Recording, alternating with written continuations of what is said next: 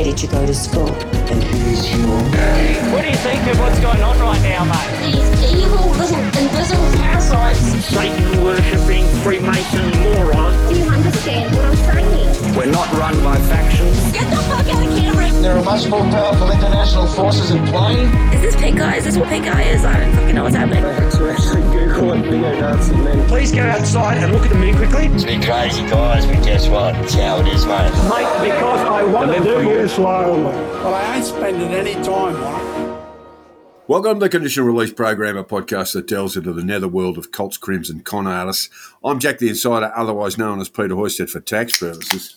And I'm Joel Hill, and we are back. We're back. Clip Show was a nice break. Putting this show together is such an absolute slog. And while we do love doing it, we needed a rest. I needed a rest. I think you needed a rest too. Yeah. But also, what a great walk down memory lane. I actually laughed out loud in the car listening to it. I'm quite funny at times. What can I say? Yeah, we got to hear from Eric again. Bless his psoriatic heart. And he's back in this episode, finding himself checking Gumtree for burial plots. Oh, maybe he could turn himself into biosludge and be sprayed across the 9th hole at Trump National Golf Course in Bedminster, New Jersey. Really green up those fairways, yeah. Absolutely. I mean, watching Eric fertilise the grass would probably be the proudest moment Donnie's had for Eric, because there hasn't been many of those. Yeah, not one damned one, you know, poor lad. But he's a good-looking boy and will leave a good-looking corpse. More about that later. Yes. In the meantime, we wish to kick off episode 101 with a few thank yous. Sandy and Sauce especially. It was remiss of us not to mention you on the 100th program. Damn remiss. I blame Joel. Whoops. But know in your hearts we could not have done it without you, or indeed any of you who have contributed to the program, given it a boost, or flicked me and Joel's stuff of interest. Yep. Your help over the past 2 years has been instrumental in making sure the podcast had insights into cookers and conspiracy movements that can only come from tirelessly watching mad people do mad things for hours on end. We truly appreciate your work. Absolutely. And for someone who absolutely hates watching video content, I can't stress enough how important it is for people to have pointed us in the right direction,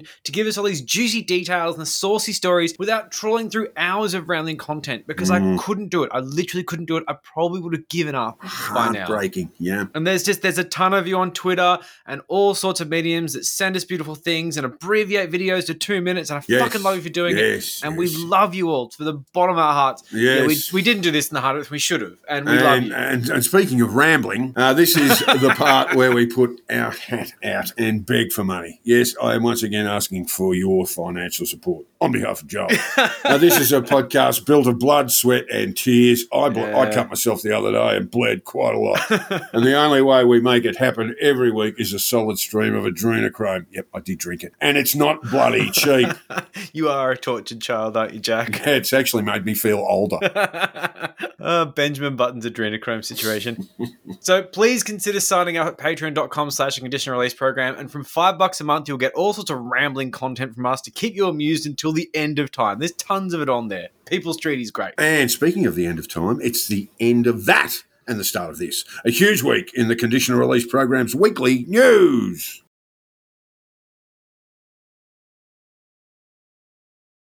I didn't actually know about the Shrine of Remembrance in Melbourne until it became the venue for an anti-lockdown piss-up. Lots of rum and cokes, and lots of red flag waving bogan gronks pissing all over a monument to those that died defending Australia at war. Yeah, they did urinate quite a bit on the Shrine of Remembrance. What goes in must come out. If you've grown up in Melbourne, it is it is a heritage building. It is a really sacred building, and yes, it was something else just to watch the place being pissed on by cookers. Yeah, it's not very nice. I think a few people were in the same boat as me, which is sort of lefties who don't have much of a military fetish, but still finding it of a moment to be outraged over the desecration of something they hardly thought about until it was just taken over by drunk pedo fantasies with these sexually violent hero complexes. And then it was a bit on the nose. I mean, these people fucking died. It kind of sucks. Like I say, not big on the military fetishism, but there's a line. This, of course, was universally condemned, except by cookers, who basically pretend it didn't happen. You know, they've just got this cognitive dissonance. No, we didn't do it. We were cleaning up the rubbish. Yeah, it didn't have. Yeah, we cleaned up the rubbish. Yeah, no, it was like totally Antifa. Like what? Like they just have no shame. They never take responsibility for actions. It was Antifa urine. Yeah, exactly. Take it down to the boys in the lab. They'll tell you. Antifa urine. Yeah, they were plants. They were feds. Shut up, dick. Yeah, fast forward to last weekend where the Shrine was to hold a celebration of LGBTQI personnel in the armed forces. past and present, and cue the fucking outrage. The shrine was to be lit up in the colours of the rainbow flag alongside a special last post service at dusk to open a new exhibit which is called Defending with Pride, which includes stories of gay and lesbian members of the armed forces over history. Of which there are many. And the lighting of the shrine was cancelled at the last minute due to a backlash from right-wing mouth breathers. And you can imagine how this played out. A statement from the memorial's administrators said, Over several days, our staff have received and been subject to abuse and in some cases threats, Shrine of Remembrance Chief Dean Lee said. We have seen something of what members of the LGBTIQ community experience every day. It is hateful. In place of the lights, a rainbow flag has been raised at the shrine. A ban on gay and lesbian personnel in the armed forces was lifted in 1992 by the Keating government, but that doesn't mean they weren't in the ranks. I mean, it's like that don't ask, don't tell law in the USA. As long as it was kept under wraps, it wasn't enforced. Having to keep your sexuality a secret is a burden nobody should have to bear, especially when they've decided to take up arms, put their life on the line, and potentially die in a pile of mud and blood for the objectives of a nation state. But, that's how it was in the good old days, right? Oh, I love the good old days. So recognition for this and the adversity they faced really isn't a big deal. I mean, these people died for our country. Be cool about it. But, of course, the campaign against the lights was kicked off by usual suspect shock jock Neil Mitchell on 3AW. This is like, a Melbourne right-wing commentator on sort of drive time radio, who claimed that the rainbow flag was divisive and the lights were just a step too far. To be fair, I believe Neil Mitchell wasn't huge on the fact they were pissing the shrine either, just as a bit of a... No, he did come out against that. He did. He was opposed to urination on the Shrine of Remembrance. So he's quite consistent. But the thing is, the campaign against the light has provoked this outrage from the usual right-wing pests and an army of these silent Australians who, threw their 2 cents all over mainstream social media posts, parroted talking points en masse wherever they had some sort of blank online space to pollute with their thoughts. Cookers and bogans just joined forces to make their voices heard loud and clear, and it was painful to read. I would be very surprised if there wasn't a bot campaign involved, which was repeating this sort of commentary across social media platforms at the behest of right-wing and religious groups, mostly because Ed Koper's book has ruined me. You should read it. It's really good. Yeah, so what's the title of that again, Joel? Facts and Other Lies. It is highly recommended. We'll get him on the show at some point. Yes, indeed. Ed'll be on the show at some point. Look, one Galaxy Brain commenter said this on the Channel 7 Facebook page. Totally disgraceful decision in the first place, as the shrine represents all those who have fallen representing their country. To anything done to it in light or anything else takes away the original meaning of the structure. And, of course, who better to decide the original meaning of the structure than John from Werribee. Thanks for that, John.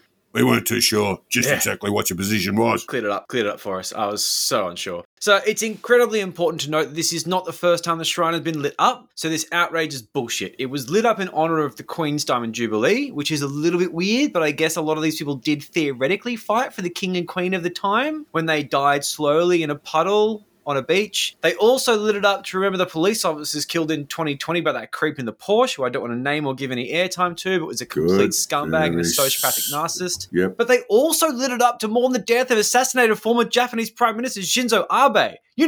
The guys we fought against in World War II. Not Shinzo, but Shinzo was most unapologetic about most of Imperial Japan's outrages. He was pretty consistent on that, and there was just not a peep about that. I'm happy with that. I don't think there should have been a peep about that. I think it was a very respectful tribute, but no Facebook whinging. But now that it's lit up to remember gay servicemen who fought for our country and died in the process, it's a fucking outrage. Maybe it's not actually lighting up the shrine that's the issue here. Maybe it's not so sacred after all. Yeah, she might have touched on something there, Joel. Look, this is another thing about our war history, that a lot of people have acquired meaning and attachment that actually isn't theirs. Yes, 100%. That they sort of identify with our returned servicemen and women, but have no direct attachment to them. That's not to say that those who have got relatives who fought in World War II or in Vietnam or indeed in World War I, Korea, etc., any of the major battlefields, and going all the way up to Iraq and Afghanistan, that those people who have that attachment there might sort of understand it a little bit better, rather than this sort of collective roar of, oh my God, don't dare desecrate the name of the diggers, who we don't know. Yeah, although they just say this sort of stuff in their own image. It's like, whatever I believe in, the diggers believed in, and I'm going to make sure that their honour, it's stolen valour by saying my beliefs are those of the diggers and you should respect them like you respect my beliefs. It's projection. Exactly right. And it's bullshit. Exactly right. Yeah, it's nasty. Yeah. Look, anyway, another Facebook comment on Channel 7's post said, "Stop making everything about the minority. Can we just go on and live our lives without a sexual agenda?" Should be a question mark there, you idiot. "No one cares what you do behind closed doors." I love when they fuck up punctuation. 3 exclamation marks to say, what I just said was damn important. Oh, yes. It's the absolute lack of awareness, yet the stunning display of confidence really sums up the quiet Australian mindset. The guys who bashed homosexuals to death in the streets over the last several decades, really nasty history of that in Sydney in the 70s and 80s, cared quite a bit about what they did behind closed doors. They did. Enough to seek them out in the places they congregate and murder them in the dark. Yeah. The law that said they couldn't serve had a pretty central premise. We care a lot about what you do behind closed doors. We simply do as a society. And if and what should be behind closed doors is immediately pried upon, you know, 100%. by this sort of commentariat, this little loud social commentariat now. Well, this is the thing. It's this kind of like dopey libertarian style deflection. It's just exactly how big it's exercised this arbitrary hatred of theirs, of these minority groups, by pretending to shrug a shoulder. But then, the moment they're seeking equal rights, they fight tooth and nail about this group that they, you know, care so little about. Oh, no, I don't care what you do behind closed doors. I'm just not going to let you get married. Everybody should be treated equally. Except for them. Yeah, exactly. And I mean, like, the efforts to turn this into a thing have been astonishing. While Neil Mitchell riled up the normies, Avi Yemeni spearheaded the Cooker campaign, claiming there was to be a protest held at the shrine, which was the real reason for the lights being cancelled. But Cooker watchers on Twitter looked into this and saw nothing of it. Not on Telegram, not on Facebook, just Yemeni. Yeah, a protest organiser on Telegram said this, responding to a Rebel News headline that claimed the planned protest had thwarted the rainbow lights. My question is, who planned this freedom protest planned for the shrine? None of us know about the protest that was meant to be on Sunday. So it's been and gone. And no planning. There was no plan. There wasn't a plan. But there's 2 good reasons for this to have been created. First and foremost is that Yemeni has been a bit light on protest content recently and needed an excuse to go out, hit the pavement, grab a microphone, get his giant idiot bodyguard out and make a prick for himself in public. It's just what he does. And then, of course, he edits it down to make himself the hero of his own story. Who's a Nazi, by the way, wasn't he, Joel? He's a Nazi, isn't he, Yemeni's bodyguard? What, the giant bodyguard? Yeah, didn't we actually fight against Nazis at one particular point? I think that's my understanding of history. Yeah, the amount of Nazis that have been hanging out at the shrine is just fucking terrifying on that protest. But anyway, so this is the other thing, though. Like, saying the lights were cancelled due to threats to staff doesn't have the same freedom ring to it, you know? It's that thing of like, are we the bad guys? Like, yes, you are. You are. You send death threats to people in the RSL because you get pissy about rainbows. You fucking creeps. Yeah, while Cookers have openly denied the claim that threats were behind the cancellation, with Real Ruction, there's a reliable source, claiming that the CEO was lying, a classic Ruction move to whitewash the terrible actions of his allies. Avi Yemeni managed to find a guard at the shrine who said that there weren't threats, but simply hate mail, and went on to accuse the CEO of lying. The usual Avi Yemeni trash. Yeah, textbook stuff from him. And a Nazi on Telegram said this, and I'm not going to name him because he's a piece of shit. No, don't name Nazis. And there's also a massive homophobic word coming up here, just as a general thing. I'm going to say this because I don't want to make you say it. Bullying works. This is the quote. Bullying works. The fags decided to cancel lighting up the shrine as a result of threats and abuse. Little sunglasses face emoji. Oh, nice. Now we bully the head of the shrine into resignation. Keep the ball rolling. Don't let up. I mean, the threats were real. Yeah, again, just got that vague memory. Yeah. Australia fighting Nazis. North Africa, I think, was the campaign there, fighting the Desert Corps, the Nazi Desert Corps. Yeah. Yeah. Not sure why Nazis have got much to fucking say about Australia's war debt. They have a lot to say because, like we said, they just project their bullshit onto the war dead and try and steal their valor because they're soulless pieces of shit. Exactly. So, look. Once again, the Cookers are behaving badly to get their way, and then they use this classic revisionist history trick to absolve themselves of any wrongdoing. Or they just blame anti-fascists, as they want to do. It was Antifa what done it. They love doing that. Oh, no, someone else sent the threats. Oh, the threats don't exist. I mean... Yeah, the Rebel News headline that claimed a protest was planned didn't follow the usual rules to build a Cooker rally. Telegram and Facebook groups that pushed these plans to the masses were not activated. He just said, there's a protest plan, and hoped it was a self-fulfilling prophecy. He was taking a cue from Field of Dreams. If you build it, they will come. Harvey, if you tweet it, they will go. And a few did, but not many. From my estimates, and I asked Soz to back this up, it was about 15. And I would love to say this was much cookers of a protest. aren't low enough to go and protest fallen soldiers being commemorated, but it was just badly organised. They're definitely low enough to do that. They yelled at an op shop. So it just wasn't organised at all. That's the real thing here. Army Yemeni just claimed it was a thing and went from there because that's what he kind of does. The Cooker movement are clearly becoming more and more like the Westboro Baptist Church as time goes on. That's what it And reminds me of, yeah.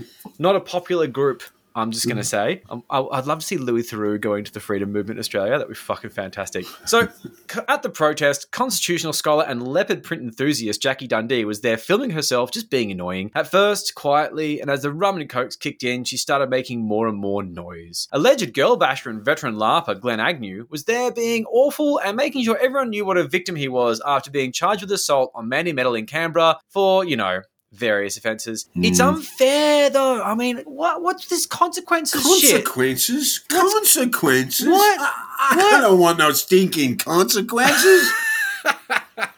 Yeah, all of this lines up with what is an extraordinarily awful time for the LGBTIQ community, especially in Victoria, with the state election on the horizon and the Victorian Liberals doubling down on trans and homophobic candidates who are mouthpieces of hatred legitimised by political candidacy. We are seeing an uptick in gay and trans panic we haven't seen since the marriage equality plebiscite in 2017. And it's not just in Victoria. The attempt to create a pride round by the Manly Sea Eagles recently, putting a rainbow stripe on their jersey for a Thursday night game, caused an absolute fucking eruption, with 7 dopey Mormons on the team refusing to wear the jersey. Absolute storm in a teacup. But the jersey sponsor was PointsBet. Apparently gambling is fine, but gays are the real problem. I mean, I'm not entirely sure that's what Jesus was intending, guys. Just saying. Yeah, look, it was terrible. I mean, the club just didn't do it well. They didn't communicate very well. They should have perhaps got someone like Ian Roberts to come and speak to the guys. I mean, it was just essentially a message of tolerance. And it was just completely lost. I mean, Hollywood celebrities or Australian Hollywood celebrities got their Manly Sea Eagles jersey before the players did. Come on. You can do better than that. Yeah, I see. You can do better than that. Manly. I got a soft spot for them because I think it's brave to be the first one, and sometimes the first one makes The mistakes. Roosters have been doing it for years. Have they? Without a blue. Yeah, absolutely. Okay. Yeah, Yep. for years. Those Sydney gays. Those Sydney gays. The Northern Beach is apparently den of intolerance. Don't knock the demographic. You need to build your numbers in the people who are watching football. Yeah, that's what totally it's all fair. about. Really, in the end, it's about getting more bums on seats and on couches watching the Fill up rugby those league. Paddington pubs. So look, the culture wars are kicking off. I really do hope they die down after the election in November because I think a lot of stakeholders are going to pull their heads out. But it looks like a lot of cookers are, as we predicted a long time ago, moving on from vaccines and lockdowns and straight to right-wing outrage tropes. It was kind of always going to happen. The new trope is that gay and trans people are groomers that manipulate children into sex. This makes me so fucking angry. Yeah, There's very, no very basis for this at all. If there was, None. I would join their None. ranks. But all this serves is to simply demonize a community. It's purely political and is driven by hatred. Stupid, pointless hatred. Cookers at the Shrine call the RSL a bunch of pedophile protectors. But on what basis?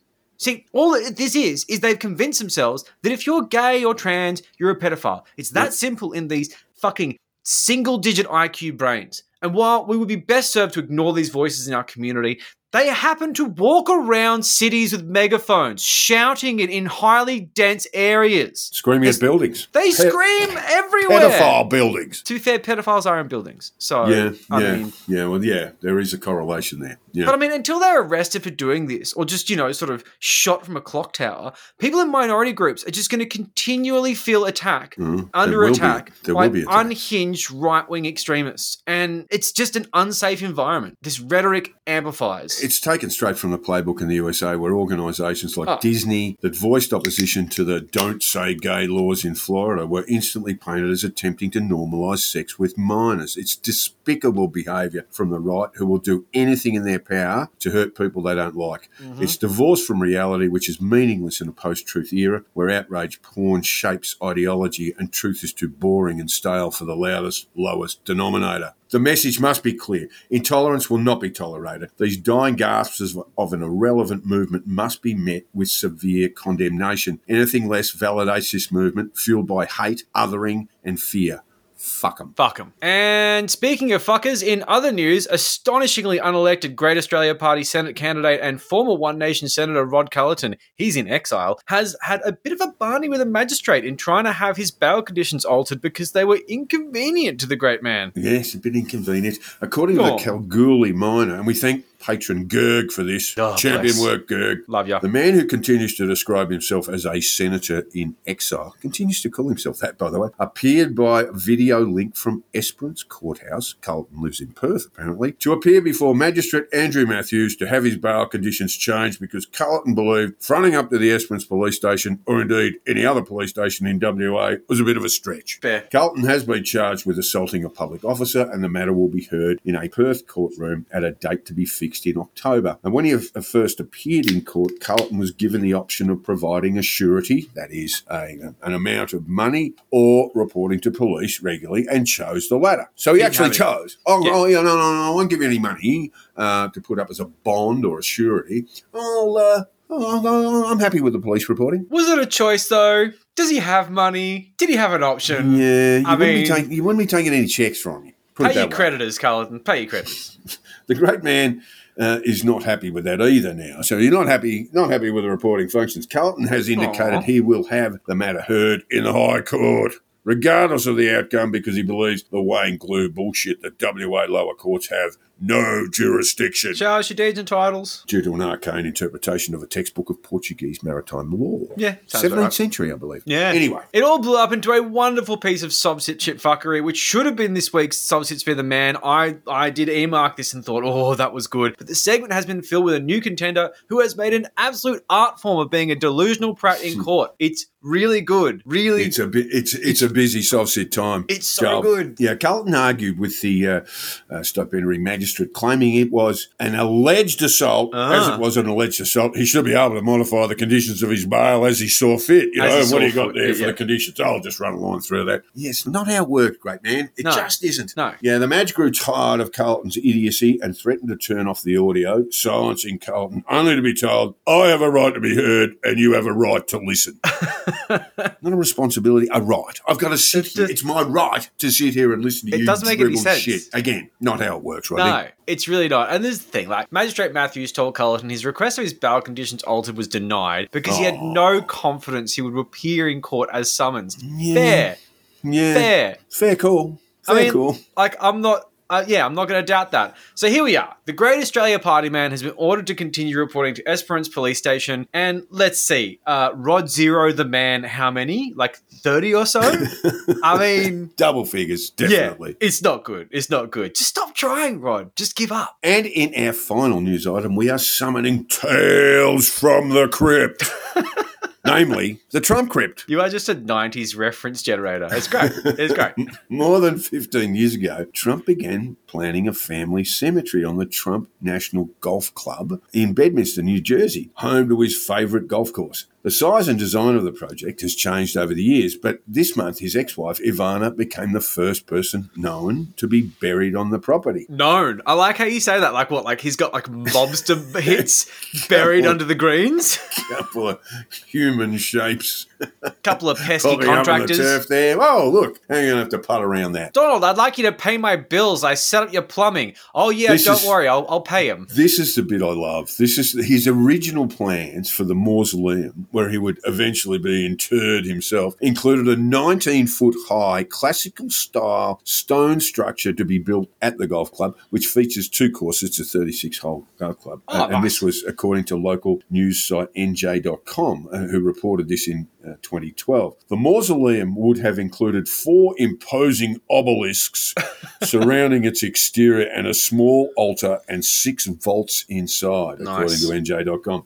But after encountering opposition from city officials who called the design overwhelming, I'm quoting, overwhelming and garish, unquote, Trump floated the idea of redesigning the structure as a mausoleum cum chapel. And this was according to the Washington Post. Plans for the large-scale mausoleum were ultimately scrapped, and Trump proposed several other cemetery redesigns, including a 284-plot portion of the golf course with burial sites available for purchase on the golf course. Yeah. No such cemetery has yet been built, but according to news website cite the insider, or just insider, the presence of burial grounds on the golf course property could offer tax breaks to the business. Let's face it, Jack, the Donald has never met a tax break he didn't like. Oh, no. Come What do on. we mean? Tax break? Let's just start putting the dead in there now. I mean, I could just not pay my taxes, but aside from that, I like it when they invite me. It's good. So Ivana Trump, the Donald's first wife, who he traded in for a later model of Melania, was laid to rest on the property earlier this month in a modest grave in a grassy area behind the first hole of one of the courses, not too far from the main clubhouse, the New York Handy. Post reported, which is a good position, I suppose. Yeah, good spot. Right next Good to all the spot. contractors that he killed instead of paying their bills. And, I mean, sadly, she did recently die following a fall in her Upper Well, East Side that's- home on yeah. July 14th. That's Now, why she was buried, Joel. You can't bury them if they're still alive. But I'm not exactly going to smile about the fact the poor old lady died. But I No. mean, you know.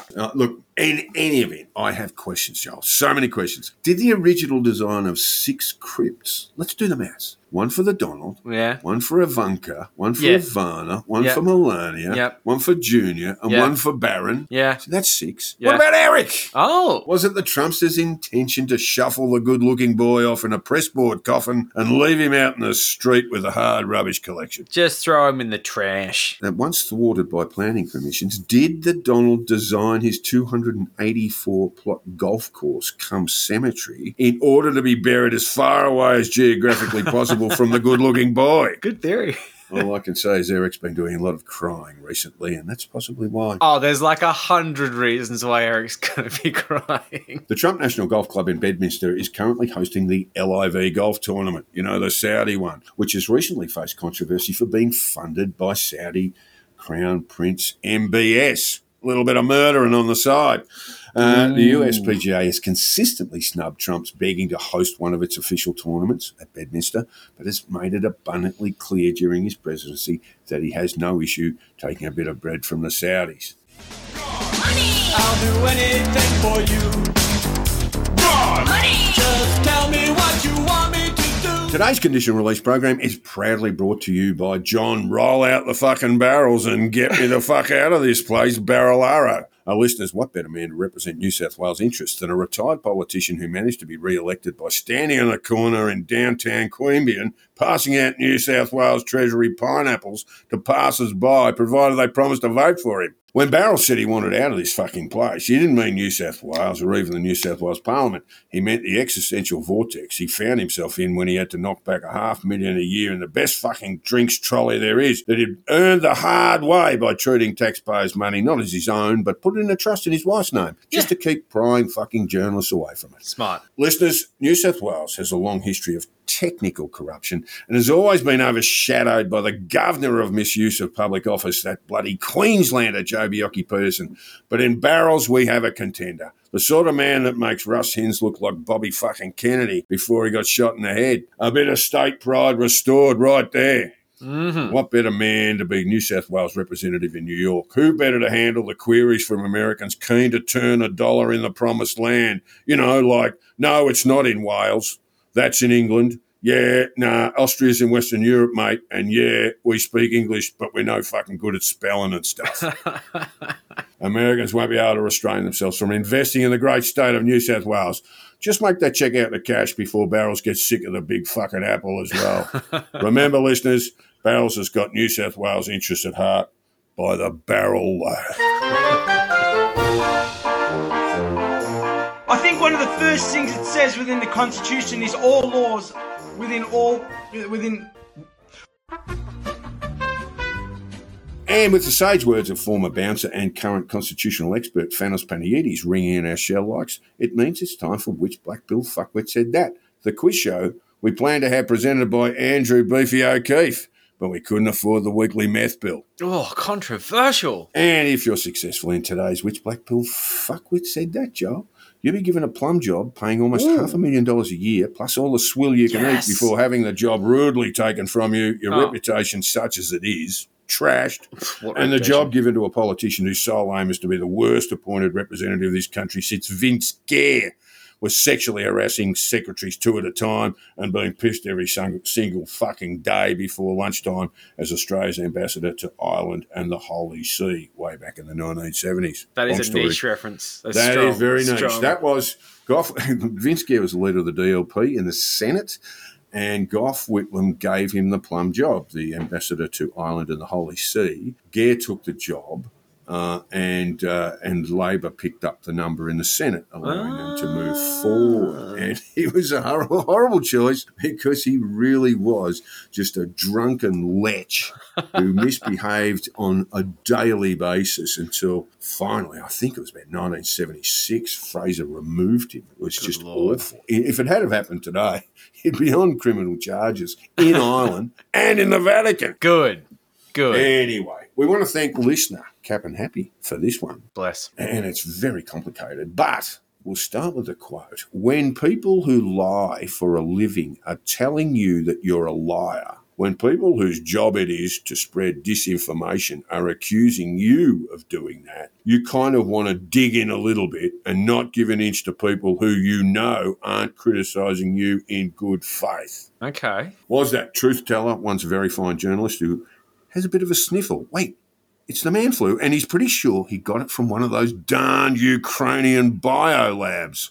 Glenn Greenwald. Dickhead. Or was it truth teller who just filed the company behind InfoWars for bankruptcy in a desperate bid to avoid an estimated $150 million damages bill? Alex Jones. Couldn't happen to a better bloke. Or was it truth teller, former Democrat congresswoman who has had the lurgy for a week? Snot pouring out of too many orifices to name here, and she's pretty sure she got it from the darned Ukrainian biolabs. Tulsi Gabbard. They take away your humanity. Or was it truth teller, Russian president for life and then death at the hands of those darned Ukrainian biolabs of Vladimir Vladimirovich Putin? I mean, look, there's every chance it was all of the above. But I'm going with Glenn Greenwald. Well done, yes, Joel, excellent work. Yeah.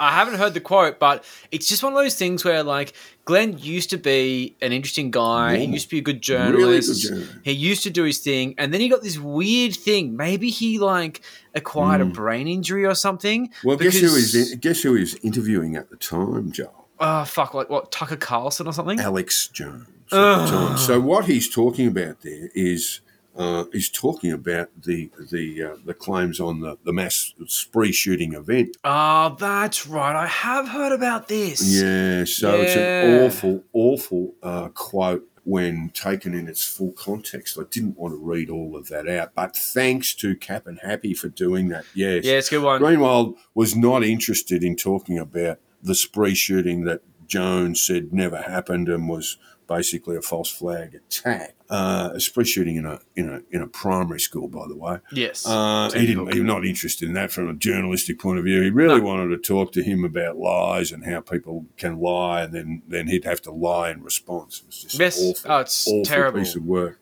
Terrible individual. A journalist who has clearly lost his way. But the Intercept have managed to carry on without him without being too tarnished. Well done. Yeah. Okay. Quite true. Well, you're on your way to getting that job before having it rudely taken from you. No. Okay. Here's the quote. The concept of global warming was created by and for the Chinese in order to make US manufacturing non-competitive. Yeah, that's an angle.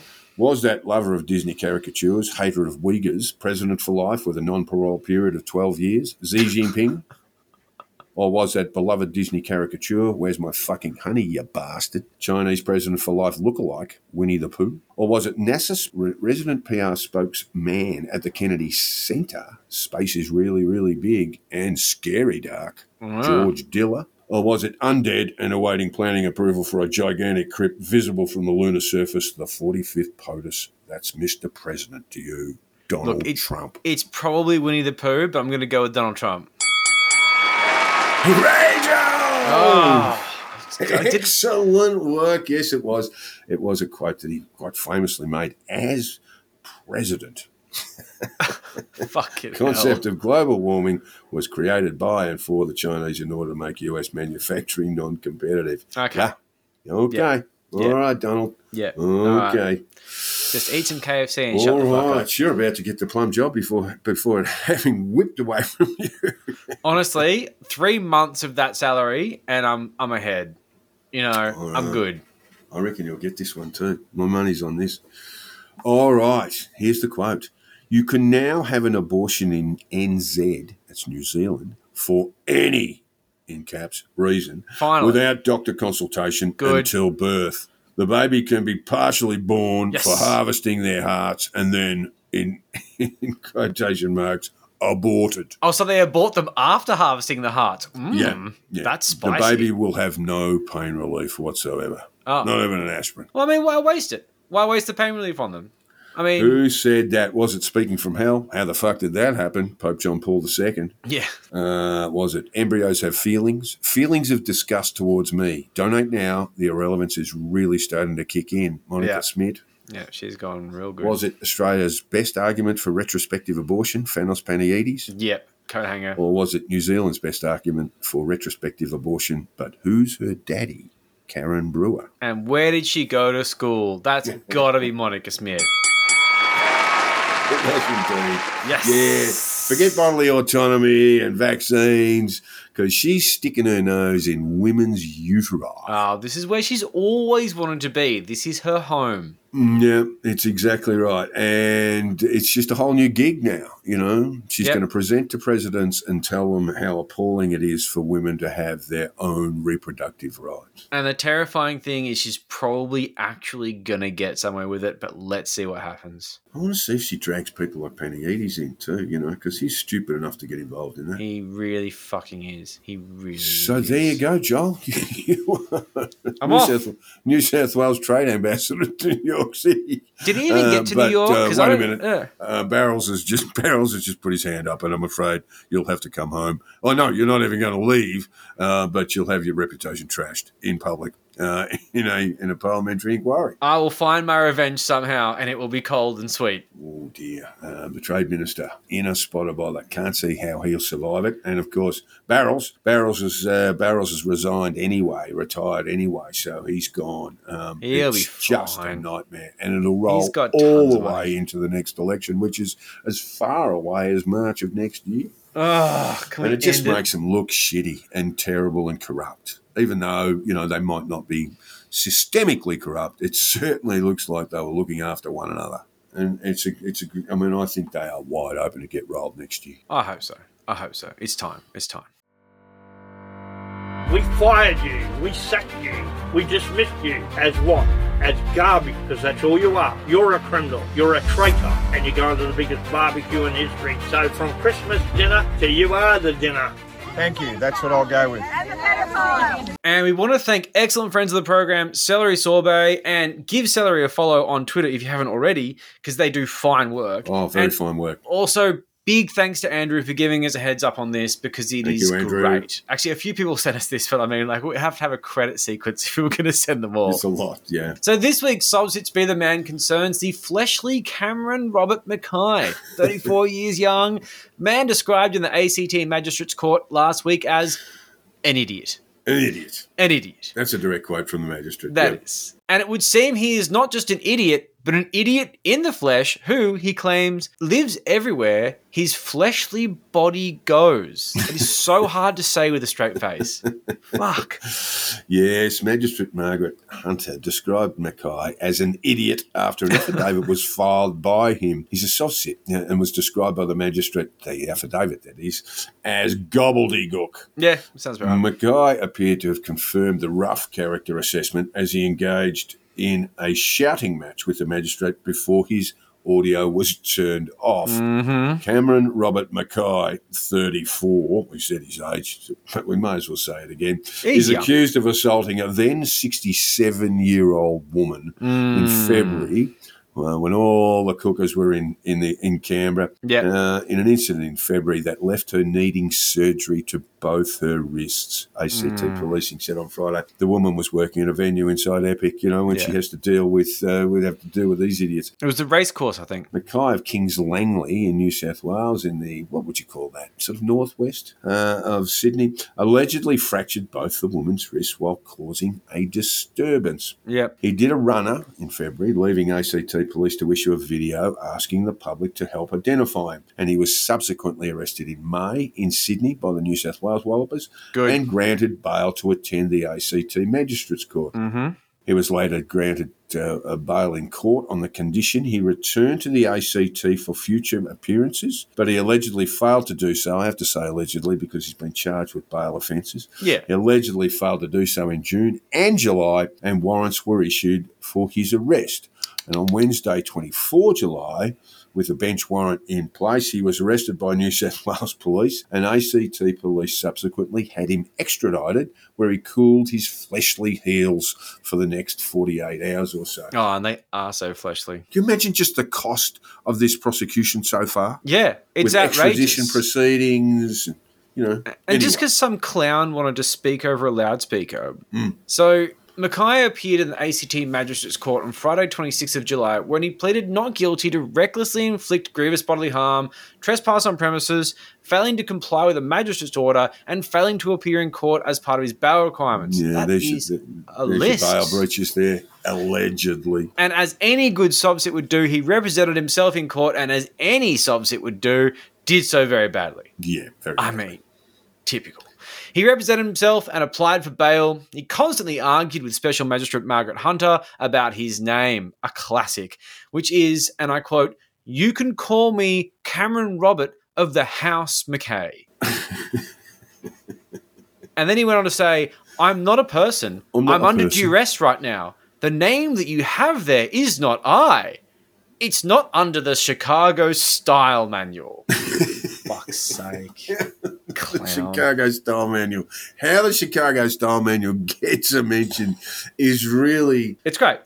For those wondering, the Chicago Style Manual is a style guide for American English, for newspapers, book publication, etc. And it's been published since 1906 by the University of Chicago Press. Rob Studi would know why he said it. It doesn't have a lot of relevancy. It's weird. It's a weird thing. Rob would know, but I have no idea. I tried to look. I don't know. I should have looked on Fremantle Delusion. Yeah, it's not under the Chicago Style Manual. My name is not there. As the argument prolonged, Miss Hunter told him, "No, you're an idiot, Mr. Mackay. Yeah. That's what you are. You are wasting the court's time," she said. Good. And after the party settled on his name being Cameron Robert, as opposed to Cameron Mackay, as listed in the court documents, he continued to talk over the magistrate. Good idea. Always a good idea. Oh, they talk love it. over the magistrate. When the magistrate's trying to talk, just talk straight over the top of them. They love it. They just fall in love with you and say, you can go and, look, you can take that police officer's gun with you. They just say, "You're such an alpha male. I just bow to you." Okay, I'm getting a little bit moist sitting here. Yeah. Fucking hell, idiot. But her final words were, "Shut up." Not final words, but it's probably her final direction in that particular exchange was, "Shut up until I'm finished." Good. The defendant, who is not in the Chicago Style Manual, argued he did not fail to appear because I made a special appearance by way of registered mail, but said he did not receive a response. He didn't even get a thank you. Oh. So that was a gobbledygook affidavit, which you've just looked at and gone, you know where this belongs? In the fucking bin. Yeah. Burn it, bin it. So he said, "No, I appeared. I didn't appear in person, but I did send a letter, which was just a bizarre rant." Yes, a series of fingerprints and weird gibberish. Surely that's enough. I wish we had the letter. Oh, I was trying to find it. I really wanted to find that gobbledygook affidavit. But he went on to say, "All of this stuff you're doing to me, a living, breathing man who was appearing via a monitor to speak to you," he said. Like he's doing everyone a favour. I'm here. Yeah. I'm under duress. I'm under duress here. You've forced me into a contract with you by this video link. It's terrible. The Magistrate Hunter asked her associate to mute him at times after warning him to respect the process and be quiet when others were speaking. "Shush. Turn him off. I've told him," she said. I'm a big fan of this magistrate. And when She's the great. hearing finally got to bail application, Magistrate Hunter asked him why it should be granted, and he said, "I will attend in the flesh." Yeah. And Magistrate Hunter then said Pinky she was promise? minded to grant him bail, but only if he promised to attend in the flesh. I mean, Pinky promise? she kind of caves to him there, but I kind of like it because I think she's probably laughing under her breath. Yeah, it's either that or just locking this guy up for a month or two. Just Yeah. getting him fucking dealt with. The defendant also asked Miss Hunter to change his name in court documents to Cameron Robert of the Mackay House, which the special magistrate noted. And I'm not sure what that even means. She said, No, but you just noted. said, I'm noting that. Yeah, I'm noting that. Now shut up. Yeah. He said he still lived near Kings Langley, and this is great because, quote, "I don't live in the postal box that's connected to the house. I live everywhere my fleshly body goes." The fuck does that mean? I mean, come on, man. This is my favourite part. Have some dignity. You know, after spending a night in the cells, might have been two, but definitely one, and with bail granted, the fleshly Mackay emerged from the ACT courthouse, assuming some sort of rock star personage, you know. No comment, no comment. He said to absolutely no There's one. just no one There cares. wasn't anyone there, sort of, you know, and hanging a microphone. And he just walks straight out of the courthouse and says, no comment, no comment. And then proceeded to comment to anyone who was within earshot by screaming at journalists who were, Good. you know, outside the building a bit of a distance away. No Waiting comment, something more no important. comment. Yeah. Hey, you fucking bastards. I am not Yeah. a crook. His bail conditions include reporting to Blacktown Police Station. He is scheduled to reattend court in the flesh on Yep. October 7th. I think it's on, yeah, I'm not sure the date has been set, but it's definitely in October, and we'll be watching. Fuck yes. So let's take a look at the scoreboard, Joel. 2 breaches of bail, allegedly. Bail granted. Third occasion. Idiocy confirmed. By the court. Yep. And with the big one coming up later in the year, I'm going to say the scoreline reads some 6-0. The man won. Yep. And this guy, the man from Mackay House, doesn't appear to be living in a van down by the river. Nor the letterbox. Nor has he been on a strict diet of government cheese. No, he doesn't live in the letterbox either. Doesn't. He lives wherever he goes, which, with a little luck, we'll see his fleshly body in HM Alexander McConaughey Centre. Fingers crossed, because let's not forget there's a 67-year-old woman, or she Yeah. was at the time, she might be 68 by now, Yeah. who had her wrists broken, Yeah. fractures that required surgery, and would have left her horribly incapacitated. Can you imagine it? Yeah. For a long She's- period of time by that fleshly prick, allegedly. Yep. She was just trying to go to work, but the old fleshly Mackay doesn't give one single solitary shit about that and absolutely never fucking will. What a scumbag. Fuck him. I still haven't worked it out yet. And if you haven't worked it out, keep asking the question. And keep looking for the answers.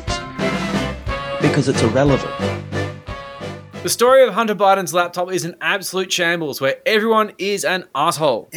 Everyone. What began with an inebriated Hunter Biden dropping off a laptop to John Paul Mac Isaac, the legally blind owner of a Delaware computer store, turned into a complete shitfight of finger pointing, disinformation, big tech overreach, and a shitload of dick pics. Now, I need to make it clear that I have absolutely no love for Hunter Biden here, and I will make that clear over the course of the episode. He's a piece of shit. He really is.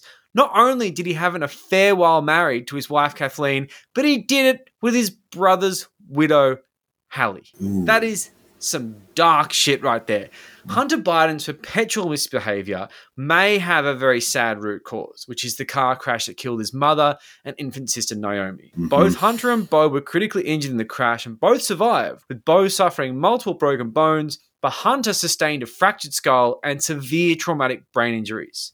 Now, I don't want to make excuses, but brain injuries can have a dramatic impact on one's Well, behavior. they certainly can. And like I say, no excuses, but it can place some context on some of the more bizarre behavior Hunter exhibits. The coverage in the media of the laptop contents is incredibly partisan. You know, the lines are drawn. First, it was Russian disinformation. Once that was debunked, after the presidential election, of course, it became a matter of whether Hunter Biden is an innocent victim of drugs and trauma, or he's a criminal mastermind using his father's power to make a fortune, which he then spends on crack and hookers. And one thing we can say for sure is that he spends a lot of money on crack and hookers.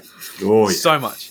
Hunter Biden has all the red flags of a huge narcissist, and I can't really blame him. The guy's good looking, powerful family, huge cock. I mean, who wouldn't have tickets on themselves? Yeah, you got to start thinking about his penis. Got a great cock, though. We'll talk about it later. Okay. But it I've doesn't got more really cock explain chat. why he felt so compelled to take pictures of himself doing drugs. Sex videos, I can kind of understand. Yeah. But what's with the fetish for taking pictures and video of yourself being a cook junkie? You know, the mind continues to boggle on that one. You know, footballers, Hunter Biden, I mean, they're all doing it. Stop taking photos of yourself doing drugs. That's the takeaway. The contents of the laptop were spicy. I mean, Miranda Devine dubbed it the laptop from hell, implying that sex and drugs are somehow from hell. But, you know, it was certainly interesting. If they're from hell, I want to go.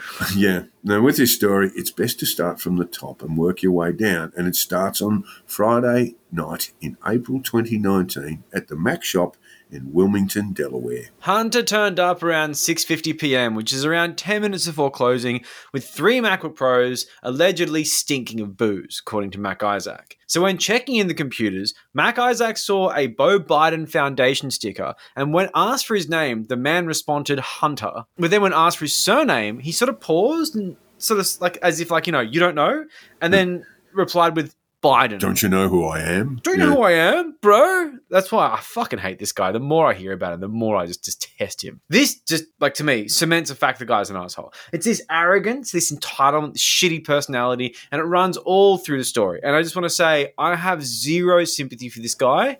Absolutely fucking none.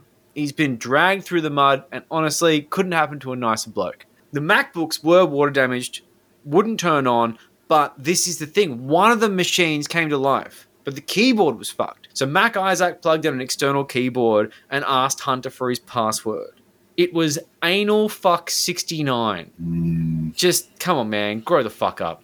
Apparently he was also stunned by the fact that you could plug an external keyboard into a laptop, which is a whole nother story. Mac Isaac goes into a lot of detail about the interaction he had with Hunter and the whole computer repair process, but we're not going to go into too much of it. But this is basically what happened. When Mac Isaac was recovering the files, thumbnails of Hunter Biden doing insane and gross shit flashed across the screen. And while Mac Isaac has seen his fair share of porn on computers and he speaks openly about this was all a bit more personal. But that's just a part of the job. You know, you see stuff people have on computers, but you're paid to ignore this shit. You know, there's a level of trust between a client and a computer guy. And while you might see something, you certainly don't fucking say something.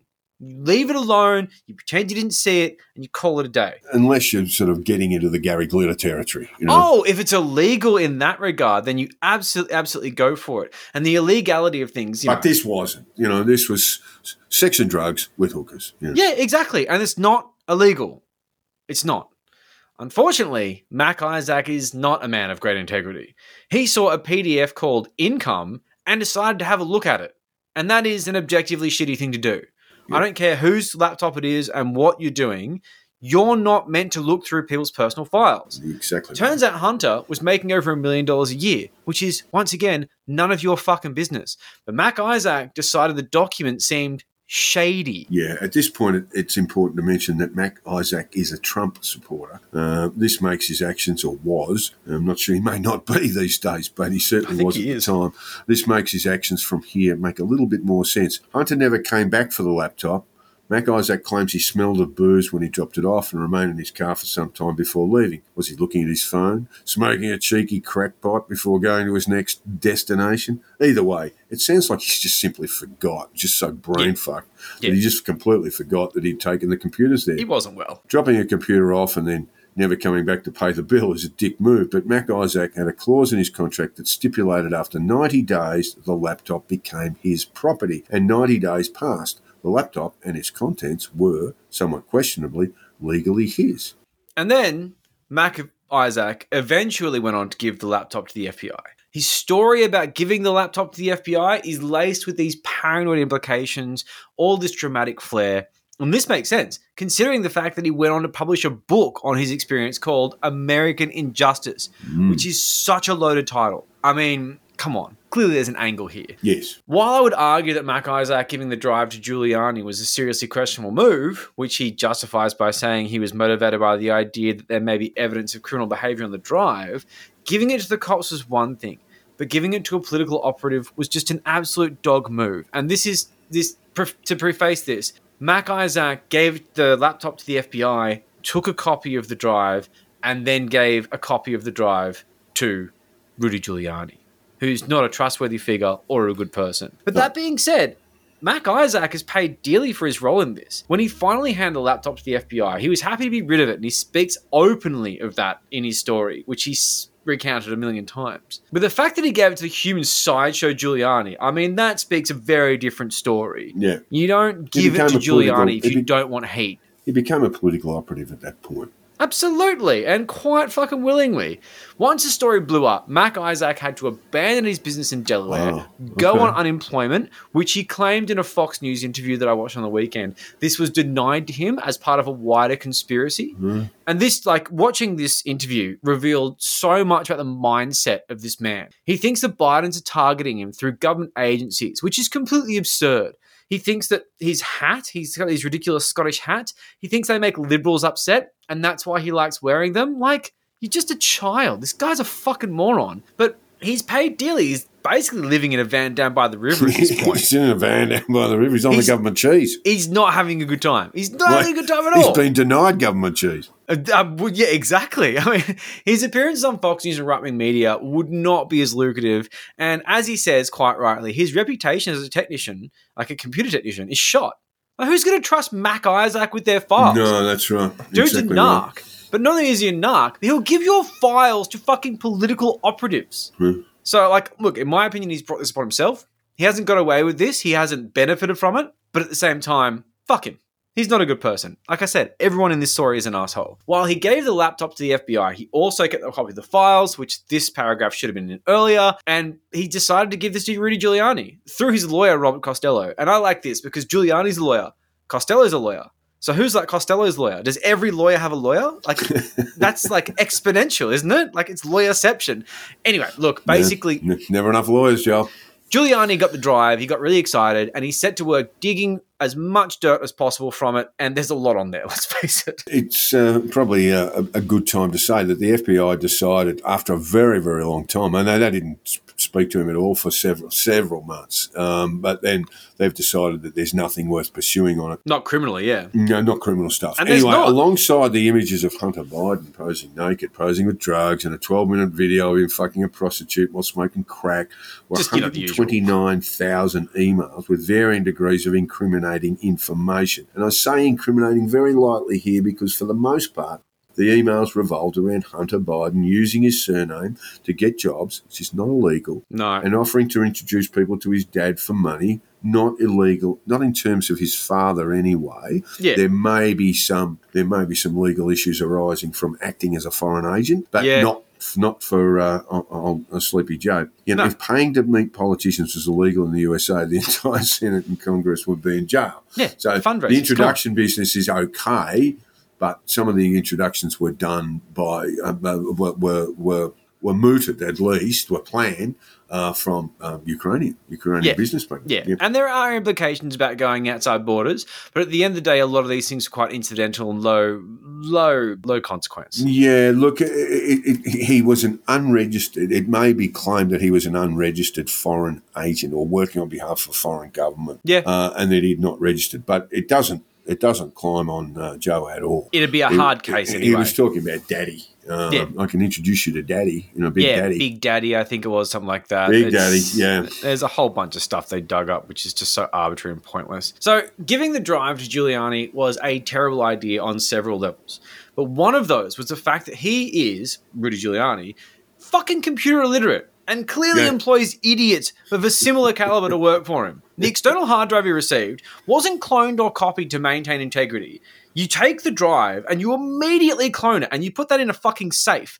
But no, they plugged the drive in and moved files across the drive into folders that were marked for their significance according to whether the material was incriminating or not. I can't remember the names. I should have written this down. Something along the lines of dirt file or incriminating. They were so blatant about it. Hunter Biden cock. And of course, unfortunately, at this situation, that'd be the good folder. The contents of the drive, which are probably legitimate, as far as evidence goes, is dog shit. Yeah. Because the drive's been doctored. And now it's a matter of who you believe, whether it's been put in there, Are there Russians involved, as we'll get to later? But the presentation of the materials appears to be manipulated. You fucking moron. You had this beautiful thing and you made people able to doubt the contents. It's actually a really good point because Giuliani had copies, but other media organisations had copies as well. And Giuliani gives his copy to the New York Post, but others are given copies of this thing. And if it was in fact doctored or had been doctored or at least potentially doctored, then maybe it's a get out for some of those mainstream media organisations who ignored it. Yeah. But we'll deal with that in a minute. And they milk those get outs pretty hard. I mean, Giuliani goes straight to the New York Post, who he thought was a trustworthy source that wasn't going to spend their time debunking it, which is something along the lines of what he said. Front and they page. began to publish articles based on the information taken from the laptop. The first stories were regarding Hunter's role at Burisma, the Ukrainian gas company he worked for. Clearly, because his last name was Biden, there's no other reason why a crackhead was on $50,000 a month to be a part of this company. But historically, Joe has tried to keep a distance from Hunter's business dealings, and for very good reason. He's an opportunist and a fucking idiot. He's an absolute liability, and you want nothing to do with being near him. But Hunter managed to introduce Vadim Pozharsky. You are much better than this than I am. True professional. To his father in Washington, D.C., and spent some time together, according to emails from the laptop, which they were on like flies on shit. Yeah, it's not a good look, but it doesn't imply Joe sold his time for money. It does imply, very, very straightforward way, that Hunter was flogging access to his father. But that doesn't mean the father was involved. No. It was not an official meeting and simply an incidental, unofficial meeting as one would do when your son introduces a mate. They appear to have had dinner. There's absolutely no evidence to believe anything nefarious happened there. And this was while Joe Biden was Vice President of the United States. Yeah. During the Obama administration. There's disinformation, but it's bullshit. A story circulated around right-wing circles that Joe Biden, who oversaw an anti-corruption investigation as part of his work as Vice President under the Obama administration or in the Obama administration, threatened to withhold $1 billion in aid from Ukraine to persuade the government to remove their top prosecutor, Viktor Shokin, from his position. Why? He wasn't prosecuting corrupt government officials. That is the story. The story on right-wing media goes that he demanded this to protect his son from investigation, but Hunter and Burisma, the company for which he was on the board, were not under investigation at all. It was just typical disinformation from the right, the usual shit. They made it up. This is in stark contrast to the phone call between Trump and Ukrainian President Volodymyr Zelensky, where Trump attempted to withhold $400 million in congressionally approved military aid unless he investigated Hunter Biden in cooperation with Rudy Giuliani and the then Attorney General William Barr, and that was something he was impeached for the second time. Obviously, Republicans don't see any issue with this while screaming about the idea that Biden had a corrupt prosecutor taken off the books. Hypocrisy much? Yeah.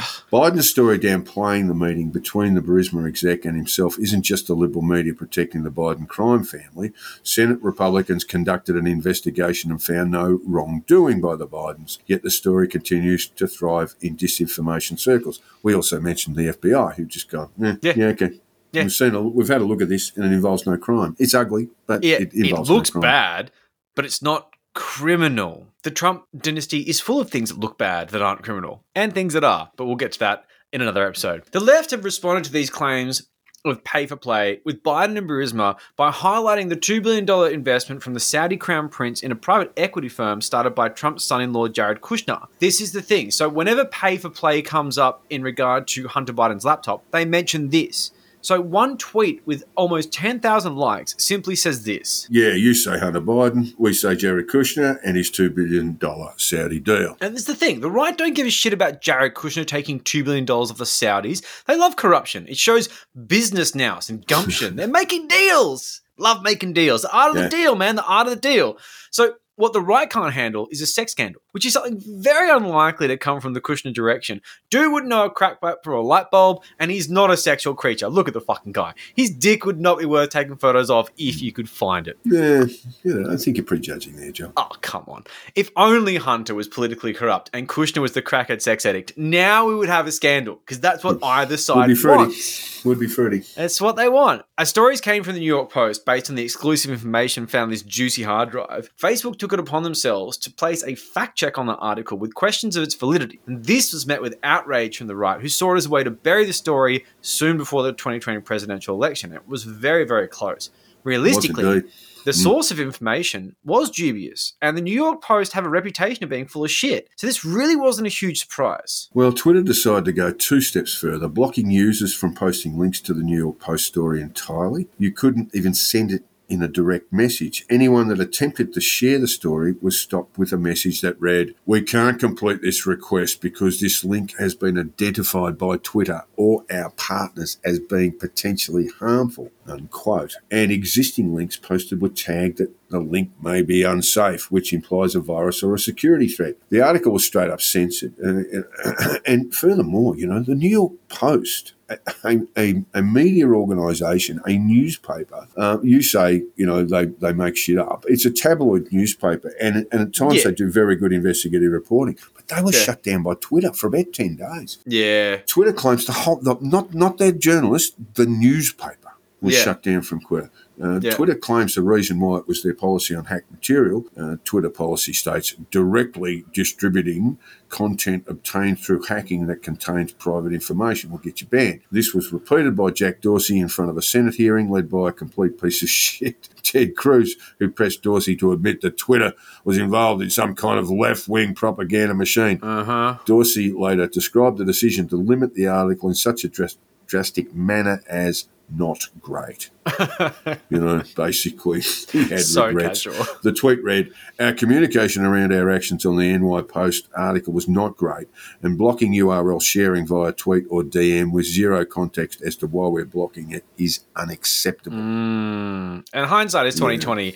At the time, the story from the Post was questionable. The source of the content was questionable, I would say. Look, I get all that, Joel, but at the same time, this had a high level of being in the public interest. Public interest, And the fact that New York Post pursued it, I've absolutely got no problems with. So the New York Times, probably the most esteemed newspaper publication in the United States, and one of those in the world, most reliable reporting and etc., decided not to pursue the story.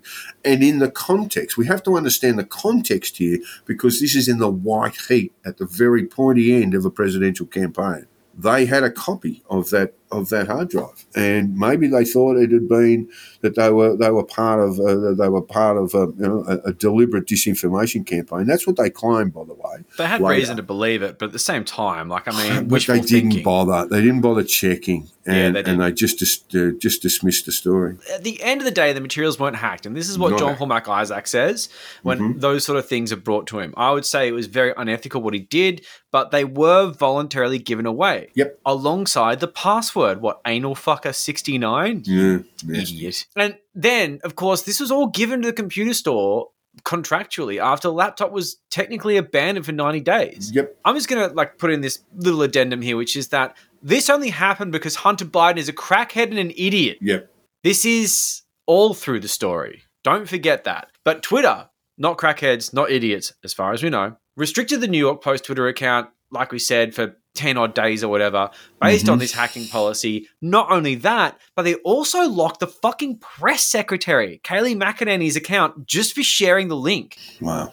That's the fucking press secretary of the White House for something then on a bit of a hunch might not be legit. That's a bit much. Look, yes, it definitely is. Try and understand the context, though. There was so much misinformation, disinformation, circling in 2016. I think social media were absolutely belted in the wake of the 2016 election. Yeah. And maybe that was what drove them. It certainly was the wrong call. Don't get me wrong. I don't think they asked enough questions. And I think it also gives you some sort of motivation about the New York Times as well. Yeah.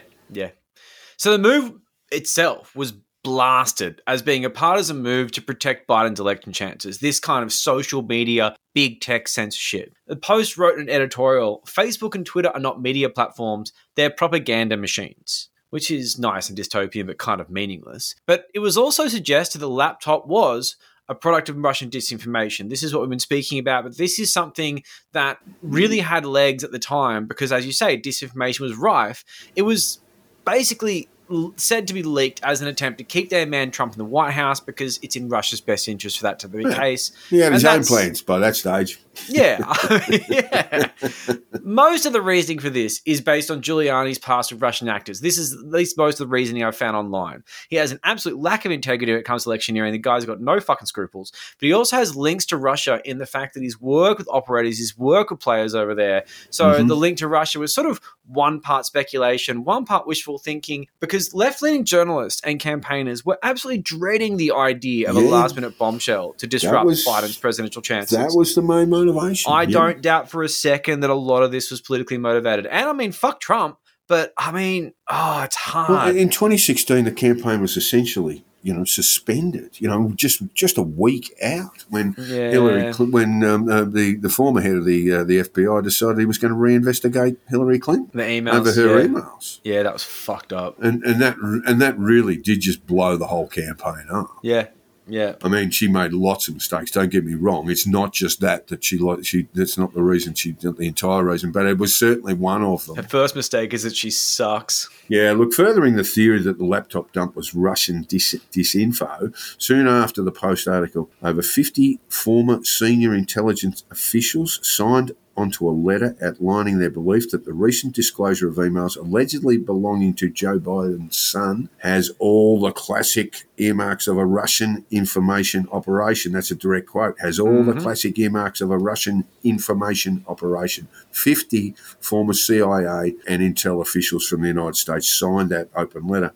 Yeah. And that's very compelling, especially when you really don't want it to be true. There was no evidence to their claims. It was just, they got the vibe about it. They said their national security experience had made them deeply suspicious that the Russian government played a significant role in this case, and cited several elements of the story that suggested the laptop was a product of the Kremlin. In a quote that aged like milk, they said, "If we are right," they added, "this is Russia trying to influence how Americans vote in this election, and we believe strongly that Americans need to be aware of this." And they were wrong. They were wrong. And not only that, Joel, when it was put to them that they were wrong, they just sort of shrugged their shoulders and said, we still believe we did the right thing. Yeah, but better off for that, Trump, so I don't care. Yeah, ends justifies the means. I mean, the intelligence community must have been shitting themselves with the idea of Trump having another 4 years. The guy's a fucking psychopath who believes in conspiracy theories. He's so vulnerable to influence from, a handful of morons who just make up weird fairy tales where he's the center and the hero, and he fucking believes it because he's a delusional idiot. So yeah, I mean, I get that. It's this story is full of hidden trolley problems where people, journalists, Twitter, intelligence guys have stood there with that trolley problem thinking, if I put the track this way, I'm going to interfere with an election. But if I put the track this way, it might be the end of the republic as we know it. So, I mean, I get it.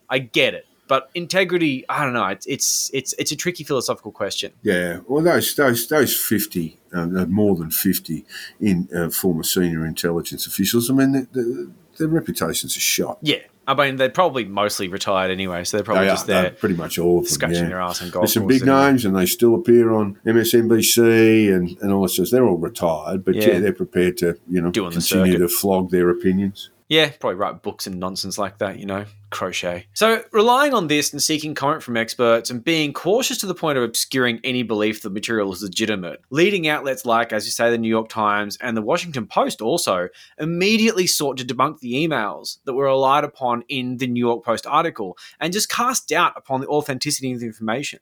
One thing they did is they referred to Thomas Reid in the Washington Post article. That's WAPO, yeah. Who's the author of Active Measures, which is a leading book on disinformation, and he's a bit of a voice in the field, who cited a lack of metadata and header information as a reason to doubt the source of the emails. But I mean, I'm just saying this off the cuff, but in reality, the New York Post isn't going to publish reams of metadata for the sake of expediency. It's just more sexy to have an email without all the fucking headers. Email headers are long and awful to read. It's got all this encryption data. It's got all this bullshit in it. The New York Post knew what they had. They didn't feel like they had to post all the bloody Google headers with all the DKIM and SPF fucking The difference code. between the New York Times and the Washington Post in terms of, blame, at least, was that WAPO didn't have a copy of the hard drive. Yeah, fair. But yeah, the fair. New York Times did and just went, nah. Yeah. Anyway, the Washington Post originally published their article on the laptop on October 14, 2020, with a clear attempt to debunk the information. Yeah. On March 30, 2022, the Washington Post updated the article. That's 18 months later, to say that some of the data on the portable drive appears to be authentic. Yeah, some of They it. didn't have a copy of it, but they sought to debunk it.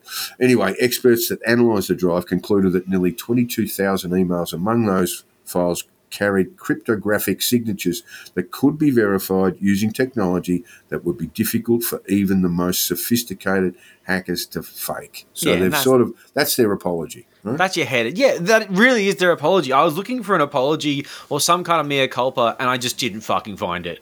Which The I New think York is Times one's really hard to shameful. find too, mate. Really hard to find. I was looking. So, look, the article uses the mishandling of data as a reason to doubt the authenticity of the contents. It's such a get-out-of-jail-free card. But the shuffling of the files we mentioned earlier around the drive, putting it in these folders with blatant, like, ideologically driven names, like bad folder, blah, blah. It's like, mate, like, it totally obfuscates the origin of these files. But on the emails, it's a lot easier to know the source because the Google metadata in these emails are intact. Yeah.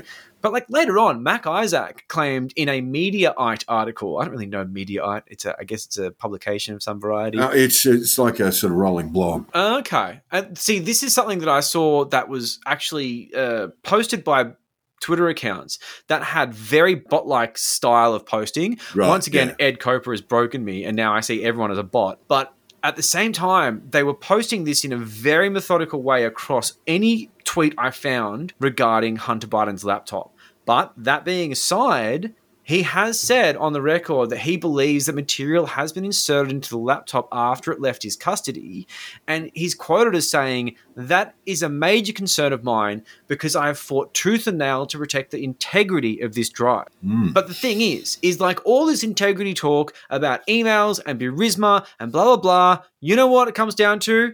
The photos of Hunter Biden smoking crack, rooting prostitutes, and being a cooked idiot in general, making selfies of himself smoking crack, they're real. That's the money stuff. That's the front page. Yeah. It should be. It's so funny that the right is so fixated on trying to catch him doing corruption when it's like, dude, he's rooting prostitutes. But of course, us satanic lefties don't care about that sort of stuff. But why do I think they're real? Okay, I'm just going to level with you. And I know, I'm sorry, Jack. We're going back to it. Oh, no. Why would they give him such a giant cock?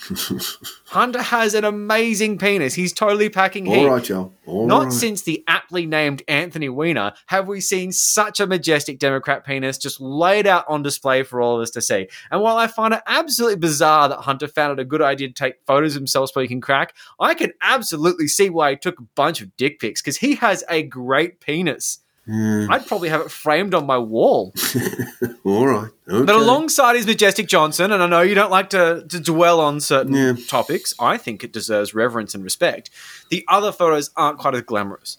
The dude loved a selfie, including one with his withered, crack-affected teeth, before getting a new set of clearly fake chompers. It is harrowing. They are these little, pointy, tiny tooth stumps. It's fucking disgusting. The contents of the laptop are salacious to say the very least. I mean, crack smoking and sex is a huge scoop. The problem is, as I said before, man, the left, we are degenerates. We're demonic sex perverts. We love this shit. If anything, we're just impressed. We like sex and drugs. What we don't like is corruption. So, of course, the first email, the first post, the first article is always going to be about some kind of pay-for-play bullshit with this treasure trove of actual smut and filth, which would make Hunter S. Thompson wince. That's not a smoking gun to them. Because us demonic lefties, we're just sitting there thinking, fuck, we should hang out with Hunter. He's cool. But it was going to go further and cue the child porn accusations. Yes, now, I don't of need to course. explain the obsession with child porn on the right side of politics, but it goes without saying that images and footage supposedly lifted off the laptop would be labelled as kiddie porn. Everyone they disagreed with is a pedophile, and Hunter Biden was about to join the ranks. Oh, yeah. Claims on social media circulated that Hunter Biden had 25,000 pictures of him raping and torturing children under the age of 10 in China on his laptop. Yep. Let's just think about that and what the owner of the Delaware store would have been required to do had he seen those images. So true. So that's why you know it's not true. Just bullshit. That's right. Facebook tagged them as being disinformation, but that's simply a badge of honour to these people. The claim, of course, appears to have originated from child porn cesspit 4chan, pot, kettle, black. A right-wing media claimed the investigator that subpoenaed the laptop as a top child porn investigator due to his experience with digital forensics investigating cases of child abuse. This association is made to insinuate that Hunter Biden has child pornography on his laptop. It's just pure fucking disinformation. Fox News' Mario Bartiromo asked Wisconsin Senator Ron Johnson, connect the dots. If an FBI agent is working on child pornography issues for 5 years, why is he subpoenaing the laptop of Hunter Biden? Is there a connection here? Johnson answered with, well, I think you just made the connection, he said. Again, this is what the FBI, I think, has to come clean about. Come clean about what? The police who work in digital forensics have worked on child pornography cases. This is obviously bullshit, but here we are. Yeah, I mean, like, it's fog of war disinformation. But another absolute perler of disinformation tied to the laptop, which I still see peppered around Telegram when I'm browsing for right-wing trash because they just throw it in unannounced with no context at all times. Yeah. Is Malia Obama's black platinum credit card next to a few lines of cocaine. Yeah, I know this one. Snopes and other outlets have claimed the card was somehow stolen by hackers, and they're so vague about it by using that language. But I'm guessing this means they either stole her identity or attempted to make a card with her name on it to create some sort of piece of salacious disinformation. It's hard to say. The idea of hackers stole, like, what the fuck do they even mean? The card claims she's been a card holder since 2011. She was 13. Most card companies don't let 13-year-olds hold credit cards. Generally not, yes. I mean, either way, it's clearly bullshit. I mean, like, there's just no. And furthering the whole Obama daughters angle, a black woman is seen face down naked in laptop pictures. Mm-hmm. Conspiracy circles decided the girl was in fact Malia Obama. It's just awful, isn't it? She's a young woman. I know, it's disgusting. These people are fucking filthy people. And this is the thing. So they have these like really ridiculous correlation of body features like moles and freckles and shit. No. Most of them didn't even line up. They don't even work. But it doesn't have to be good. It doesn't need to be true. It just needs to be compelling. It needs to tell people what they want to hear. And then, of course, right-wing idiots will lap up the story and share it like wildfire. But since Hunter Biden's laptop, 4chan managed to break into his iCloud and download his iPhone backup. That happened like maybe 2 weeks ago. And this is kind of what prompted this. Because I want to cover that. But I had to cover this first. A whole new raft of text, images, and video, including footage of Hunter measuring crack in a hotel with yet another hooker he's had like heaps, and bizarre names for various contacts in his phone, which are interesting. While it has become another cesspool of disinformation and manipulated images, implying Hunter Biden is a child sex offender and other dumb claims, it has given right-wing hacks and conspiracy circles another huge data dump to work through, sifting through the morass to find a whole new conspiracy universe around Hunter Biden's crackhead adventures, which, without lying, are pretty saucy. But just like the cheese pizza and the walnut sauce and the Podesta emails, we're about to see a whole new set of bullshit. Random claims of coded language and blah, blah, blah from our good friends at 4chan. And, of course, a lazy Hunter Biden who doesn't change his passwords, has dumb passwords like analfucker69, no 2FA. Get your shit together, you fucking loser. Your dad's a president. But in all of this, it has to be said that Hunter Biden does not hold that office. His dad does. He doesn't plan to hold office. He's not a candidate. The examples of access he's given to his father, to various people he works with, have been fleeting and inconsequential. Hunter has, however, used his family name to make millions, actual millions of dollars, promising people wild benefits in emails that have been dug up through these leaks in exchange for basically having him on their boards and their payrolls. He's an entitled little shit with a giant penis and a horrible narcissistic personality, but a great penis. I'm just going to say it here. In summary, everyone in this story sucks. There's no heroes, only villains. Mac Isaac sucks, Giuliani sucks, the New York Post sucks, the New York Times sucks, Hunter Biden sucks. I think all of these people have their own part in being lying shitbags throughout this entire thing. Well, I'm going to say, I'm just going to come out with a little bit of a speculator, and I think Giuliani will be in jail before Hunter. Ooh, I like it. And Giuliani doesn't have a lot of golden years to experience, so he'd probably die in there. He's not even doing those late night ads anymore. Oh, bless. Maybe he starts selling pillows soon. But this is the thing. The most important part of this story has been truth, and it is the one thing every single fucking one of those people involved in this ridiculous saga have just absolutely failed to grasp.